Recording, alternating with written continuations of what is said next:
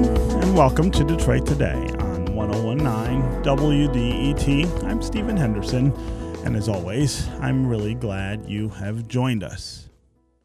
How are you doing? How are you managing all of the changes that we are enduring because of the coronavirus pandemic? I'm committed every day in this space, on this platform that we've created for this information and discussion distributor, to check in with you every day. Just see how you're doing. What are you doing?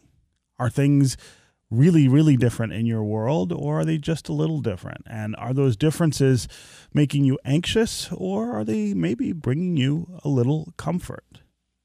It's really important right now that we be able to talk to each other about what's going on in our lives and connect with the people that we can't connect with physically through forums like this.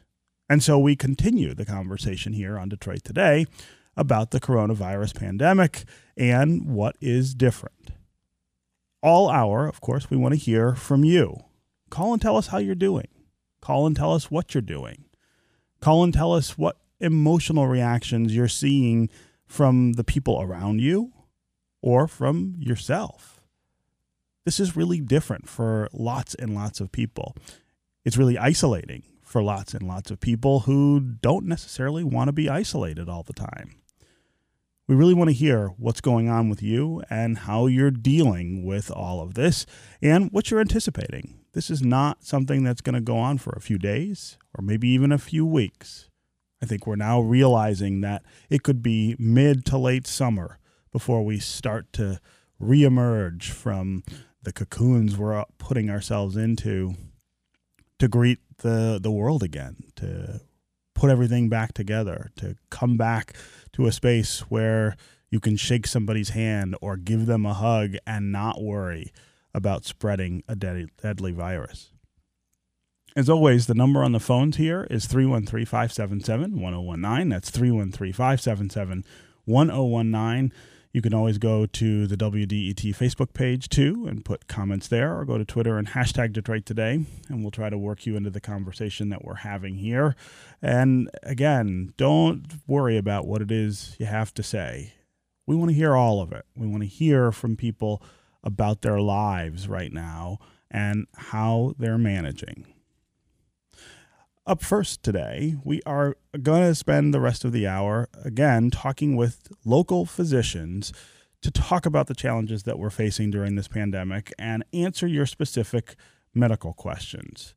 Yesterday, in an unprecedented move for us here on Detroit Today, we had a second hour of the show from 2 to 3 p.m.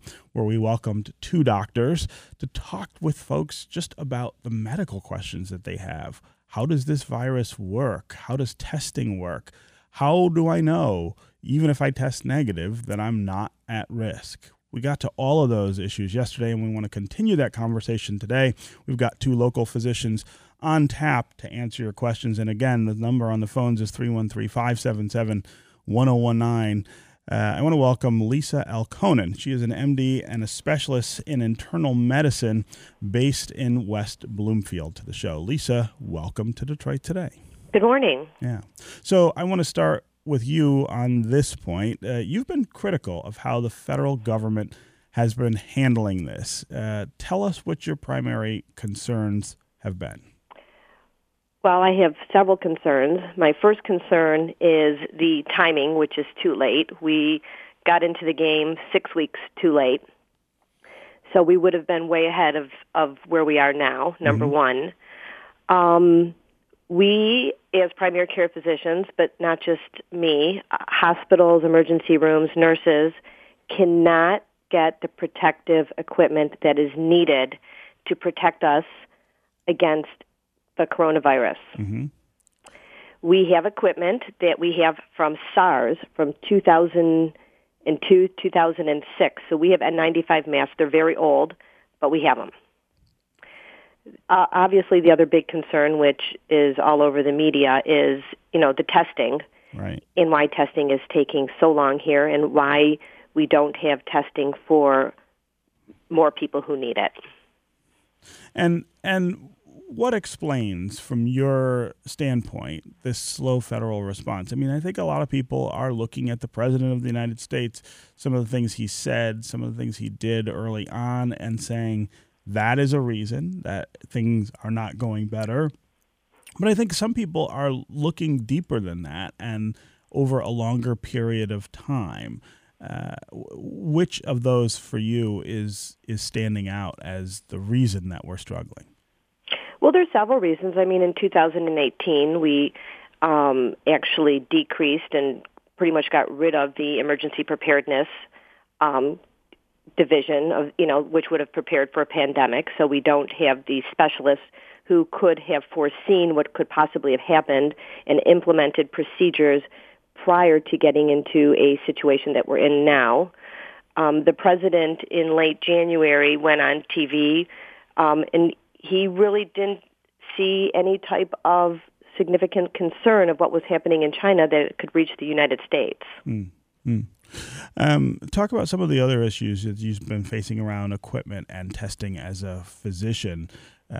Talk about what the last few days have looked like for you as a doctor here in Southeast Michigan. Well, in the last 2 weeks, I've been calling, the local health department. I've called Gary Peters' office. I've called the governor's office. And I now realize that everyone's hands are tied. There's no equipment. There's no personal protective equipment to give us.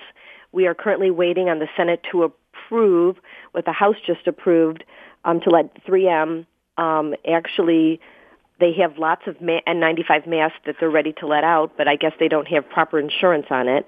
But so we've had a huge change in our office in the last few weeks. I'm a primary care physician. I'm used to seeing sick people, and that's my job. I can't see sick people anymore. Let's talk about the disease itself and what people may be starting to see in people who are affected. Talk about the symptoms. In what order do they appear, and how should people respond when they start to see or feel that they may be one of the victims? Well, so that's a very good question, and really 80% of people have very mild symptoms. So when people call me and they tell me they have a sore throat, a cold, congestion, my response to them is they have to stay home. They have to quarantine, self-quarantine, because those are symptoms of many things, such as just the common cold. However, right now we have to assume everybody who has symptoms like that has the coronavirus. Now, people also have flu-like symptoms like low-grade fever, even high fever, muscle aches, just overall fatigue. We have to assume also that is coronavirus, and they have to self-quarantine, and people in their household have to self-quarantine also. I cannot tell those people to go get tested because there is no testing for them. So how worried are you about the possibility that you and others in your facility will have to close because of safety concerns, or put yourselves at extreme risk of contracting this disease? Talk to me about the calculus that you're making about the risk here. Well, that's an extreme worry, unfortunately. We have somebody at our front door who's completely gowned and masked and taking the temperature of everybody who walks in the office. And unfortunately, if somebody has a temperature, we can't let them in. That's unprecedented for a doctor's office. If somebody is high risk or concerned, we'll even have them wait in the car and we'll check and let them know. I sent one patient who was in the car, went and spoke with him, sent him to Beaumont. He actually was tested and is now in quarantine. We, on Monday, had implemented virtual office visits. We're lucky that we got in because I understand the program we're in is closed now. And we started implementing yesterday virtual office visits, and we are going to expand that next week. Also, I wonder what you imagine will happen with the testing situation as we get further into this. Is this something that's going to get better? Is there going to be some sort of massive mobilization in order to produce more tests, get them to physicians and hospitals, and get more people tested? Or is it too late for that? Are we going to struggle the entire time through this because we weren't prepared? Well, I can only see that improving, and I mean, we're struggling initially, and the problem is if we would have more testing now, then we can test people who have mild to moderate symptoms, and then those people would not be out in the world, in the communities infecting other people. I have, a patient who has, I think, 9 children, and I'm pretty sure she has the virus. Her children some of them are adults, living at home, going out in the community. If I knew for sure she was positive, I mean, I told her to quarantine, but how can you tell 9 people to quarantine when you don't even know for sure you have the virus? If we knew people had the virus who had asymptomatic or moderate, mild symptoms, we could then protect everybody else by having them self-quarantine. But I do anticipate that things will improve because they have to. I know that Beaumont just developed their own test. I know that there's other labs that have, like LabCorp and Quest, but the turnaround time has still been 5 days or longer. This is Detroit Today on 101.9 WDET. I'm Stephen Henderson, and my guest is Dr. Lisa Elkonen. She's a specialist in internal medicine based in West Bloomfield. We have her here today as part of our effort to make sure that there's good, solid information out there for our listeners about what they should be doing, what they shouldn't be doing with regard to the coronavirus pandemic. If you have questions, if you have specific medical questions, this is the time to call and ask them. Dr. Elkonen will be happy to answer. In a little bit, we're also going to be joined by Dr. Paul Thomas, a primary care physician at Plum Health. He's a direct primary care provider in Corktown. We're going to talk with him as well about all of this, but also he's going to stay with us throughout most of the day on Twitter and answer your questions. You just go there and hashtag Detroit Today, and Dr. Paul Thomas will be able to give you information that you need. But we also want to hear from you just about what is going on with you. How are you doing during all of this? What are you doing during all of this? How are you feeling about all of the things that have changed in our world in just a very short period of time? How are you dealing with the isolation that so many of us are not used to? The idea that you can't really interact with other people. You can't really connect in the ways that we are used to doing.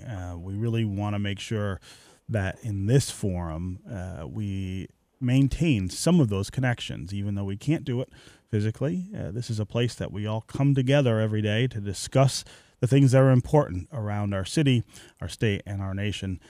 This will be a maintained space during all of this where you can come and talk about the things that you're experiencing and the things that you are feeling. As always, the number on the phones is 313-577-1019. That's 313-577-1019. You can also go to the WDET Facebook page and put comments there, or again, Twitter and hashtag Detroit Today, which you can do all day today to talk with Dr. Paul Thomas, and we'll try to work some of those comments into the conversation. Let's start with Bob in Wyandotte. Bob, welcome to the show. Well, thank you very much. Mm-hmm. Hey, Stephen, so I'm wondering, I'm a pharmacist, and when people come down with the virus, how long does it last, and then how long will they be contagious after? So should they expect the symptoms for a week, for 2 weeks, and then are they still contagious after that? Great question, Bob. Dr. Elkonen, one of the things that I think is a big kind of mystery about this disease is if it's not fatal, right? If you get it and have mild symptoms or even maybe severe symptoms, but not under threat of fatality, how does it play out? And as Bob is asking, how should you manage the sort of infectious nature of it if you get it and then survive it and are healthy again? That's a great question, and one thing that I have been actually researching myself, because I don't think that there is a great answer to that. We know that the average time to infectivity from somebody being exposed is 3 to 5 days. Once somebody is sick, I would think that I would probably ask that they quarantine for up to 2 weeks. However, we don't have that data right now. And I have read data that the virus can shed for days and weeks after. However, they don't think that people are contagious after that, even though the virus is still in their system and shedding. But there's no real data to support that. We don't know. And another kind of related question is, this is early in the sort of life of this virus on the planet and interacting with human beings. Sometimes viruses change and they mutate. Is that something that we need to be thinking about and trying to plan for as they try to develop vaccines, for instance, or come up with protocols for treating the disease? Well, that's another great question. So the coronavirus isn't a new virus. Oh. The coronavirus has been around. COVID-19 is a new virus. So this is a mutated virus. Right. Coronavirus is actually a common cause of a common cold. That's what causes colds, right? And we've seen coronavirus for years. SARS was a coronavirus also. So just like the flu mutates, this is possibly something that could mutate. And, a vaccine, they're going to have to see what happens, and they'll have to try and, adjust the vaccine once we have a vaccine for anticipation of mutations if that's what happens. But I don't think we know at this time. Yeah. Again, Bob, thanks very much for the call and the questions. John in Dearborn couldn't stay on the line, but he wants to know how this whole thing ends. If we have to wait a year for a vaccine, what happens in the meantime? Are we banking on herd immunity where enough people get the virus that it slows down and eventually dies down? What does the next 10 or 12 months perhaps look like? Well, that, I guess, also we don't really know. Yes, they say that either 50 to 70% of people will have to develop some type of immunity for this to stop, or we have a vaccine, or it just dies out on its own. When we look at China, the cases in China are decreasing, and that's been, 3-4 months? Mm-hmm. So I think there's hope there. But they also had mass testing, and their isolation, they quarantined, they took people out of their homes and put them in separate centers and quarantined them to keep them away from family members. So they implemented things completely differently. Really the bottom line is people need to really stay home. The children and teens that are out of school need to not interact with their friends. They also need to practice social isolation. You see these young college students having a blast on the beach. Yeah. They're the people who are going to be able to spread the virus to people at risk. Young people need to take this seriously. They need to also practice social isolation. They need to just keep distance from other people. This isn't a party. Yeah. Okay. Thanks again for the call and the question. Let's go to Elizabeth in Garden City. Elizabeth, welcome to the show. Hi, thank you. Mm-hmm. My question is this. I'm a recent cancer survivor, so I know I have a compromised immune system, and I've been wearing a mask and gloves when I do have to go shopping. I'm single, so I kind of have to fend for myself. Mm-hmm. I'm wondering at what point, let's say, God forbid, I get the virus, at what point do you take yourself to the hospital? You know what I mean? Mm. Yeah. Are you immunocompromised currently? Have you just finished like a chemotherapy treatment? No, my white blood count is down. I've had struggled to get it back up since treatment, so I know that it's down. So you're higher risk. So they say at this point, really, the time to take yourself to the hospital is really if you have severe symptoms. If you have chest pain, chest pressure, and difficulty breathing. Now, these symptoms can progress rapidly. So if you feel any shortness of breath and chest pain, and for you, being that you're immunocompromised, I would say a high fever, at that point, I would call the emergency room ahead of time and let them know that you're coming because they would want to take precautions, for themselves too. Elizabeth, before we let you go, I want to ask you a question. You said that you live alone and that you're a recent cancer survivor. Give us an idea of how you're managing all of this, given the extreme need for you to really isolate. How are things going? You get in a frame of mind when you're battling cancer. You get kind of in this frame of mind. It's like I don't know, super focused. Mm-hmm. And I think it helps because it lets you to shut down other things. And so I'm planned it out. I go grocery shopping when there's few people. I mask up. I've got games. I'm working on my house. I'm just kind of trying to keep a positive frame of mind and a very focused frame of mind. Yeah. It's kind of like a little battle. Well, Elizabeth, you're a warrior, and you just beat one disease. So you're in the front line now, and you are a warrior to undertake another disease. You probably have one of the best understandings of what it's like to try and beat a disease because you've had to deal with it already. Yeah. Elizabeth, we wish you all of the luck in the world, and hopefully you've got some supports around you to help you get through this time and the isolation, again, that I think most of us are not used to having to deal with. Okay, Dr. Lisa L. Conan, a specialist in internal medicine in West Bloomfield, it was really great to have you here on Detroit Today. All right. Well, thank you for having me. Yeah. I appreciate it. Sure.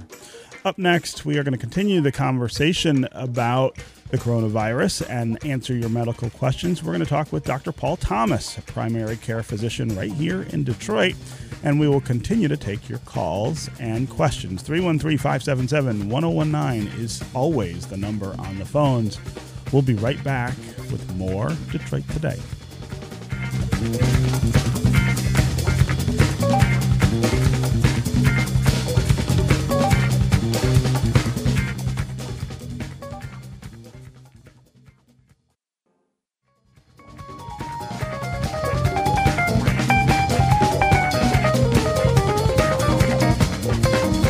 You're listening to Detroit Today on 1019 WDET. I'm Stephen Henderson, and as always, I'm really glad you have joined us. We are continuing to talk about the coronavirus and the effects on all of our lives that it is having. We want to make sure that you have access to great information about what we should be doing, what we shouldn't be doing, and make sure that you have access to platforms like this one for the connection that we are all losing with people around us. So call and tell us, what are you doing? How are you doing? How is this affecting your life? How much have you been upended by all of this? And how are you adapting to a new reality that we may be dealing with, not just for days or weeks, but perhaps for months? As always, the number on the phones here is 313-577-1019. That's 313-577-1019. You can also go to the WDET Facebook page and put comments there, or go to Twitter and hashtag Detroit Today, and we'll work you into the conversation. And joining us now to talk more about the specific medical issues and answer your specific medical questions is Dr. Paul Thomas. He's a primary care physician at Plum Health Direct Primary Care in Corktown. Dr. Paul, welcome back to Detroit Today. Stephen, thank you so much for having me on today. Yeah. So one of the things that is really notable about your practice is the way in which you deal with insurance and prescription drugs. Refresh our listeners' minds about the way Plum Health deals with those issues. Yeah, so we believe that healthcare should be affordable and accessible for everyone. And to that end, we remove the barriers between patients and ourselves. So we don't bill or use insurance, and instead our patients pay a monthly membership. It's $10 a month for kids, and it starts at $49 a month for adults. And with that membership, our patients can call, text, or email us anytime, and we respond as soon as we can to them. And we also get folks wholesale medications and at-cost lab work in our clinic. Yeah. And so this is something that, of course, helps people who are unable to afford or unable to get health insurance. Put that in the context of what we're dealing with right now. What is the effect of our reliance on the insurance industry to provide things like healthcare and prescription drugs? What does that look like when you're dealing with a pandemic? Right. So as we know in America, the majority of people get health insurance through their employers. And suddenly a lot of companies, especially in the food and beverage industry and the retail industry, are cutting back on their employees. So if you lose your employment, you may also lose your health care coverage or your health insurance coverage. So, for folks who are enrolled in our services, our payment is not tied to their employment via their employer. So, there's a lot of changes coming in our economy and, a lot of instability on the horizon. So, one way that people are safeguarding themselves is by having a low-cost healthcare service that they can use when they need it. Yeah. Again, the number on the phones here is 313-577-1019. Let's go to Todd in Detroit. Todd, welcome to Detroit Today. Thank you. Wanted to ask about the asymptomatic carriers of the COVID-19. How do we even account for this if sick people can't even get tested? Supposed to visit my parents in a couple of weeks and, concerned that I could be carrying it and not even know it. Great question, Todd. Thanks very much for the call. Dr. Paul, what do we do about the idea that many people who are infected with this disease don't know and are not showing any symptoms of it? I mean, I think that helps explain some of the behavior we've seen in pictures from spring breakers who are crowded together on beaches still. There are many states where restaurants and bars are still open and people are congregating there. But even on an individual level, like what Todd is talking about, how do you go see your parents during a time like this and even check on them, which most of us, I think, would want to do without putting them at risk that they could catch it from us? Unfortunately, the reality is that we have to all understand that we could potentially have the virus and act accordingly. So if your parents are vulnerable, Todd, the best thing to do would be to stay away. Unfortunately, we don't have enough tests in the United States to test everyone. In fact, we have some of the lowest per capita testing for the countries affected so far. Apparently, we have 23 tests per million people, which is really staggeringly low, whereas Italy had 826 tests per million people, and South Korea had 3,600 tests per million people. So testing will ramp up, but until that time, the best thing to do is stay in place and stay at home and not visit people who are vulnerable to this condition, because many of us will be asymptomatic carriers. Yeah. Janice has a kind of related question that she put on Twitter. Which has lower risk overall, going to the grocery store, which we all need to do to get food, or getting delivery or curbside pickup? Which is the thing that we should be doing to make sure we're not spreading the disease by just trying to get food? Yeah, that's a really difficult question. We know that the virus can live on plastic surfaces and stainless steel surfaces for 2 to 3 days, and copper surfaces for 4 hours. So with that in mind, it's really difficult to say which is better because, you don't know who's touched the goods or, if somebody had recently walked through the store and is sick, or perhaps the delivery driver is asymptomatic carrier as well. So it's really hard to say. There's not a lot of evidence around that. It's really hard to say. I can't really give a good answer on that one. I'm sorry. Yeah. Let's go to Tom in Northwest Detroit, who's got a kind of related question as well. Tom, welcome to the show. Yeah, good morning to both of you. You know what? Change is a constant of life. And I'm a political animal, okay, and involved with a lot of politics. When I say we, the 14th district had to cancel our meeting this past Saturday. So it's affecting things that way. I'm also a member of the Wayne County Democratic Black Caucus, and we're going to probably cancel our April meeting as well. But anyway, my question was this. Can the coronavirus live in chlorinated water? I'm a swimmer, And Mayor Duggan, I'm glad he did it.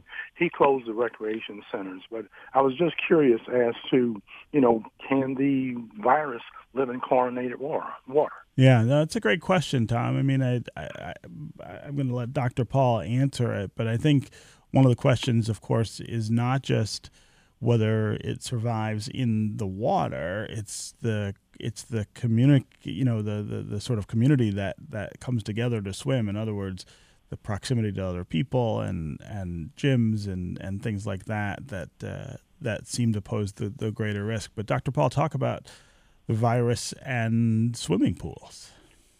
Yeah, that's a great question. And the CDC has gotten this question so often that they actually put a little bulletin, cdc.gov, water transmission and COVID-19. So currently they're saying it cannot spread through the drinking water because of treatment and decontamination. And then it cannot be spread through pools and hot tubs. So they're saying that there's no evidence that COVID-19 can be spread to humans through the use of pools and hot tubs, because if they're properly operated and using the proper disinfectants, those should remove or inactivate the coronavirus, COVID-19. But again, the idea of a swimming pool, which is a communal asset and requires people to come together in close proximity to use it, I think that's the thinking behind closing down rec centers and closing down gyms and things like that. It's not just the water; it's how close you are to other people. Certainly, yeah. To go to a pool, you got to go into a rec center. There have to be staff there to maintain it.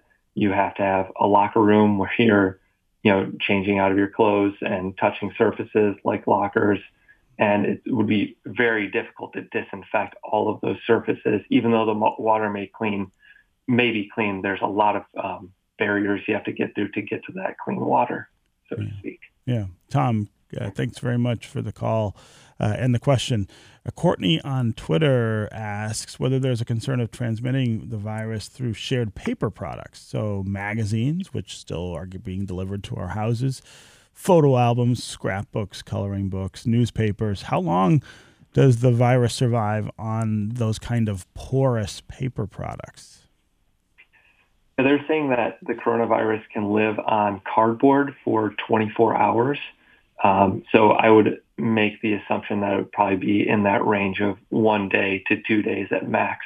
So if you get the delivery of your favorite magazine, maybe let it sit for 2 days in your foyer or on a table where you're not entering, and then pick it up 2 days later and read through it. Again, 313-577-1019 is the number on the phones here. We want to hear your stories about how your life is changing because of the coronavirus and the isolating that we're all being asked to indulge at this time. And we've got Dr. Paul Thomas, a primary care physician at Plum Health, which is a direct primary care provider in Corktown, here with us to answer your specific medical questions about coronavirus. Lots of misinformation out there, lots of information kind of deserts about what is going on. We want to make sure that you have access to really accurate information, really good information about what we should be doing, what we shouldn't be doing, and how we ought to be anticipating the next days and weeks as this unfolds. Again, 313-577-1019 is the number on the phones. You can also go to Facebook and Twitter, put comments there, and we'll try to work them into the conversation. Let's go to Elena in Bloomfield Hills. Elena, welcome to the show. Thank you. Thank you for giving me opportunity. Mm-hmm. I live in Bloomfield Hills, and I do operate housing for aged. And I do take precautions, and I would like to share. For example, I order food from Costco, groceries. Everything they bring, they leave it on my porch. And I use gloves to come out and basically unpack the top package, unpack everything that they bring to my house.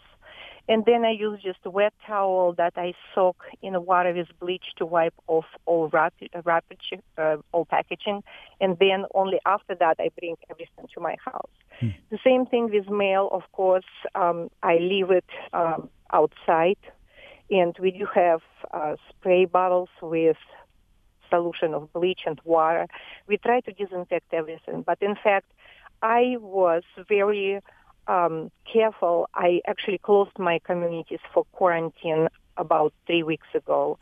And because when you work with a vulnerable community, you have to be careful. There's never enough carefulness in this world when you work with people who are 90, 95, and 100 years old. So there are things could be done, but most of all, I was concerned when I came to the gas station to pump gas, and I saw everybody. I didn't see one person besides me wearing gloves. Yeah. So the people were passing gas pump from hand to hand, and God knows how many people there got probably infected. So that is a great concern, that community as a whole, people just don't understand how serious it is, how dangerous it is. If they don't concern about themselves, they have to think about others. So that is a great concern, that there are so many people who are completely ignorant and they care less, and I think that is the biggest threat right now. Yeah. Elena, I really appreciate the call and the perspective. It sounds like you are taking extraordinary measures to make sure that the people in your community are safe from all of this. Dr. Paul, I wonder, though, the gas station question is a great one. Everybody's got to put gas in their car. If you go and do that and you touch the handle of the gas pump, are you exposing yourself perhaps to the virus? I mean, at some point, it becomes a question of what we're able to even do, what we're able to alter about our habits, and how vigilant we can be about that. I mean, that's one of the things that I don't think I've thought a whole lot about, the gas pump. Is it possible to isolate enough to make sure that we don't spread this around? Yeah, and that's where this becomes truly a public health thing, where everyone in the public has to take part and to think critically about how they could affect each other. So if you've been tested positive, you have to quarantine, and you have to rely on others to help you get through this epidemic by either delivering you food or taking care of the things that you can't take care of because you can't leave your house. And, we're acting in good faith that people will cover their cough and use clean hands to handle the gas pumps. But in reality, those places are places where we can potentially transmit the virus.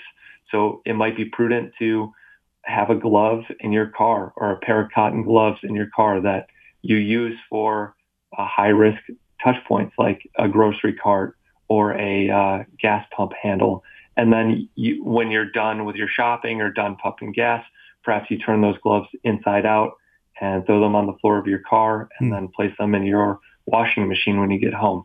I mean, or you can buy a box of disposable gloves and go through your day by using those. But that's really the importance of staying at home, hunkering down, washing your hands thoroughly, and if you are infected or high risk, just really avoiding anyone outside of your home.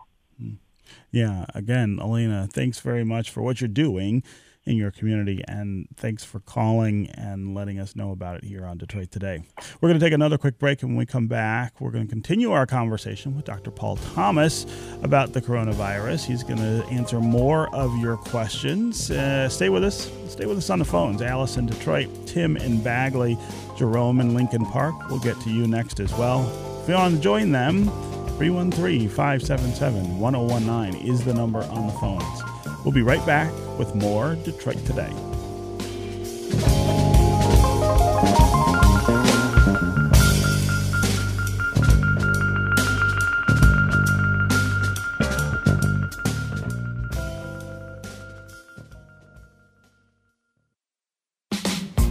.1019 WDET, Detroit's NPR station, celebrating 70 years of radio in Detroit.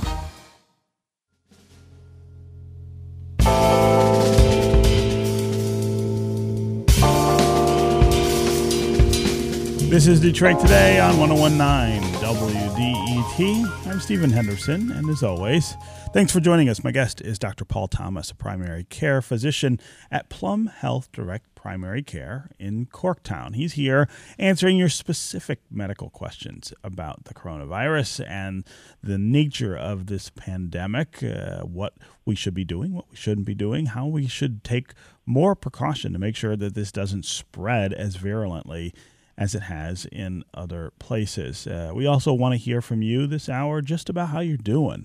What are you doing? How different does life look and feel right now? And how are you coping with that? I mean, for a lot of people, I think disruption like this is very difficult to manage, both emotionally and even financially, of course, which we are just learning about in terms of the way that that's having an impact on people. Call and tell us what you're doing to get by. Call and tell us what you're doing to pass the time. And call and tell us what you're doing to sort of compensate for that loss of human connection that all of us are indulging right now. For a lot of people, that's very difficult, the idea of isolating and not having any sort of actual touch with other human beings. As always, the number on the phones is 313-577-1019. That's 313-577-1019. You can also go to the WDET Facebook page or to Twitter and put comments there, and we'll work you into the conversation. Let's go to Jerome in Lincoln Park. Jerome, welcome to the show. Yeah. Yep, go ahead. Right. Yes, I was trying to find out from the doctor there about Plum Health. Are they taking on patients with a pre-existing condition?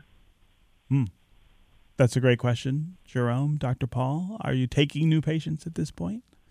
We are taking new patients, and patients with pre-existing conditions. We don't charge any different for patients if they have no major health conditions or if they have major health conditions previously. Well, I will say that we're being very cautious about who comes into our office because we want to avoid risking an infection with somebody with a pre-existing condition in this time only. You know, our concern is the health and safety of our community, so we want to make sure that we're not passing on the infection to anybody inadvertently. Yeah.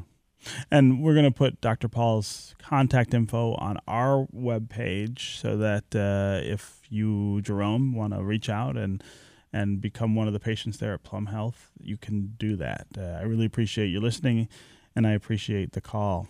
Let's go to Alice in Detroit. Alice, welcome to the show. Thank you.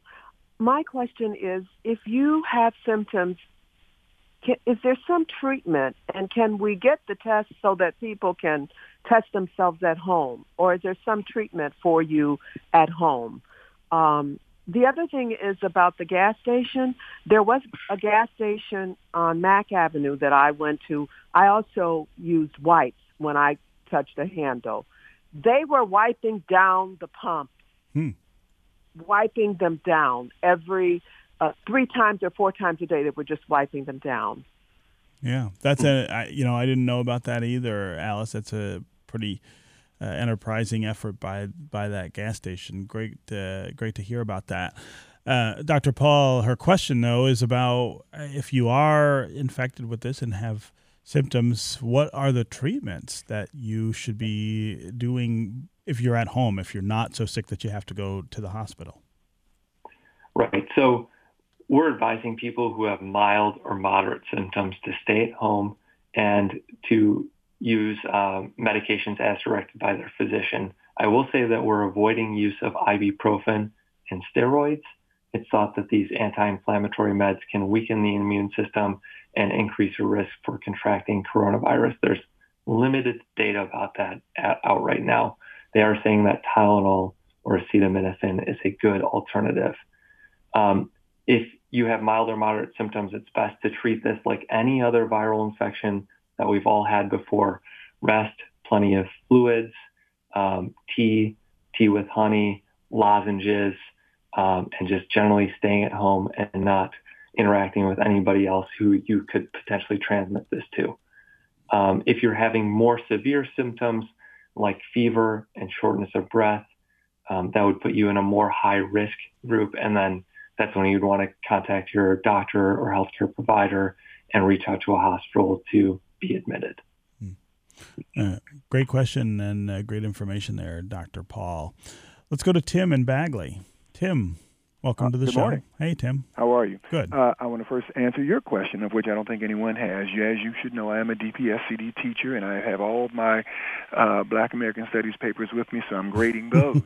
Secondly, you're still grading. Oh, my goodness. Please don't help me.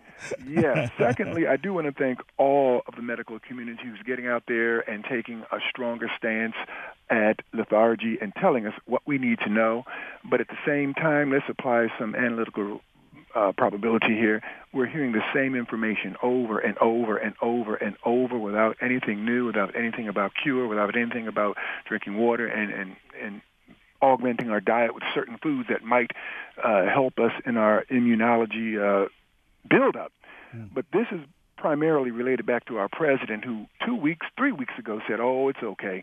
This man who's got technology and intel that can tell this country when any missile is being moved to any silo, when any group of people are making any movements, and when any biohazard has kind of like gotten out of hand or whatever, and he's telling us 3 weeks ago, oh, don't worry about it, just go ahead and invest in the stock market.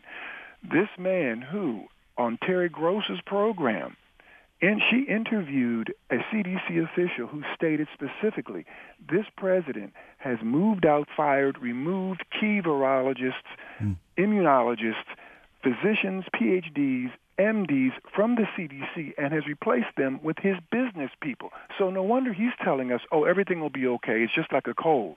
We are in trouble as long as we've got this type of a mindset in this White House. Secondly, I would like to suggest that people go out and eat proper, nourishing meals. Get some garlic, get some asparagus. Your physicians will confirm this. Their byproducts are allicin and sulfur, which ancient apothecarians used to use to cleanse the body of negative microbes. Let's all be safe. Let's be smart. Thanks for people being out there telling us the truth and right on time as opposed to what our president is doing. Tim, I appreciate the call. Sure thing. The comments and the advice. Dr. Paul, that question about nutrition, I think, during a time like this really is important because in this country, of course, access to food is tied, as most other things are, to your wealth, your ability to buy things. And I would think that during a time like this, when people are told not to go outside of their homes, that nutrition, especially for the poor, especially for kids, becomes more precarious. Right. I couldn't agree more. We have a lot of social inequity in our country that leads to our health outcome disparities between higher income folks and lower income folks, and the data bears this out. But, to the point, there are things that you can do to boost your immune system that don't involve food. Things like regular exercise. So even though you are quarantined, it is reasonable to go out for a walk as long as you maintain social distancing. So getting an hour in of a brisk walk could be helpful for boosting your immune system. Whenever the sun comes through, perhaps getting some sunshine and vitamin D can help your immune system. And then getting 8 hours of sleep can also help your immune system. So doing those things and doing what you can for the food, all those things can help to boost your immune system and to protect you from this coronavirus and any other viral infection. Again, Tim, very, very good to hear from you, and thanks for the call. Let's go to Jody in Detroit. Jody, welcome to the show. Hi, thank you. Mm-hmm. We have a daughter who has been studying abroad since January, and she has a flight back from France abruptly today, and she's going to need to self-quarantine for 14 days. But we as a family will be living here with her as she quarantines, and I'm just wondering, what does that really mean? How do we as a family integrate with her here back in the household? Great question, Jody. Dr. Paul. I don't mean to alarm you, but the household transmission for coronavirus is relatively high. The WHO put out some information on this. It's all an investigation right now. There's not a lot of hard data on this yet, but there is a relatively high rate of household transmission for the coronavirus at this time. So there's not really a way to mitigate that other than to sort of hunker down, I guess, and ride through it. Dr. Paul, it was really great to have you here with us on Detroit Today. And I want to remind listeners that Dr. Paul is going to stay with us all day on Twitter, continue to answer your questions, your specific medical questions about the coronavirus. All you do is go there and hashtag Detroit Today, and he will be able to see what you're asking about and give you, again, information that you can really count on, information that is true and helpful in this time when that is at an absolute premium in our country. Again, Dr. Paul, it's always great to have you here, but it was especially great to have you here today to help out our listeners. Thanks for being here. Thanks for having me on, and thank you, everyone, for the great questions. Okay, that's going to do it for me today. I'll be back tomorrow, and I hope you will too. This is 101.9 WDET, Detroit's NPR station, your connection to news, music, and conversation. We'll talk again tomorrow.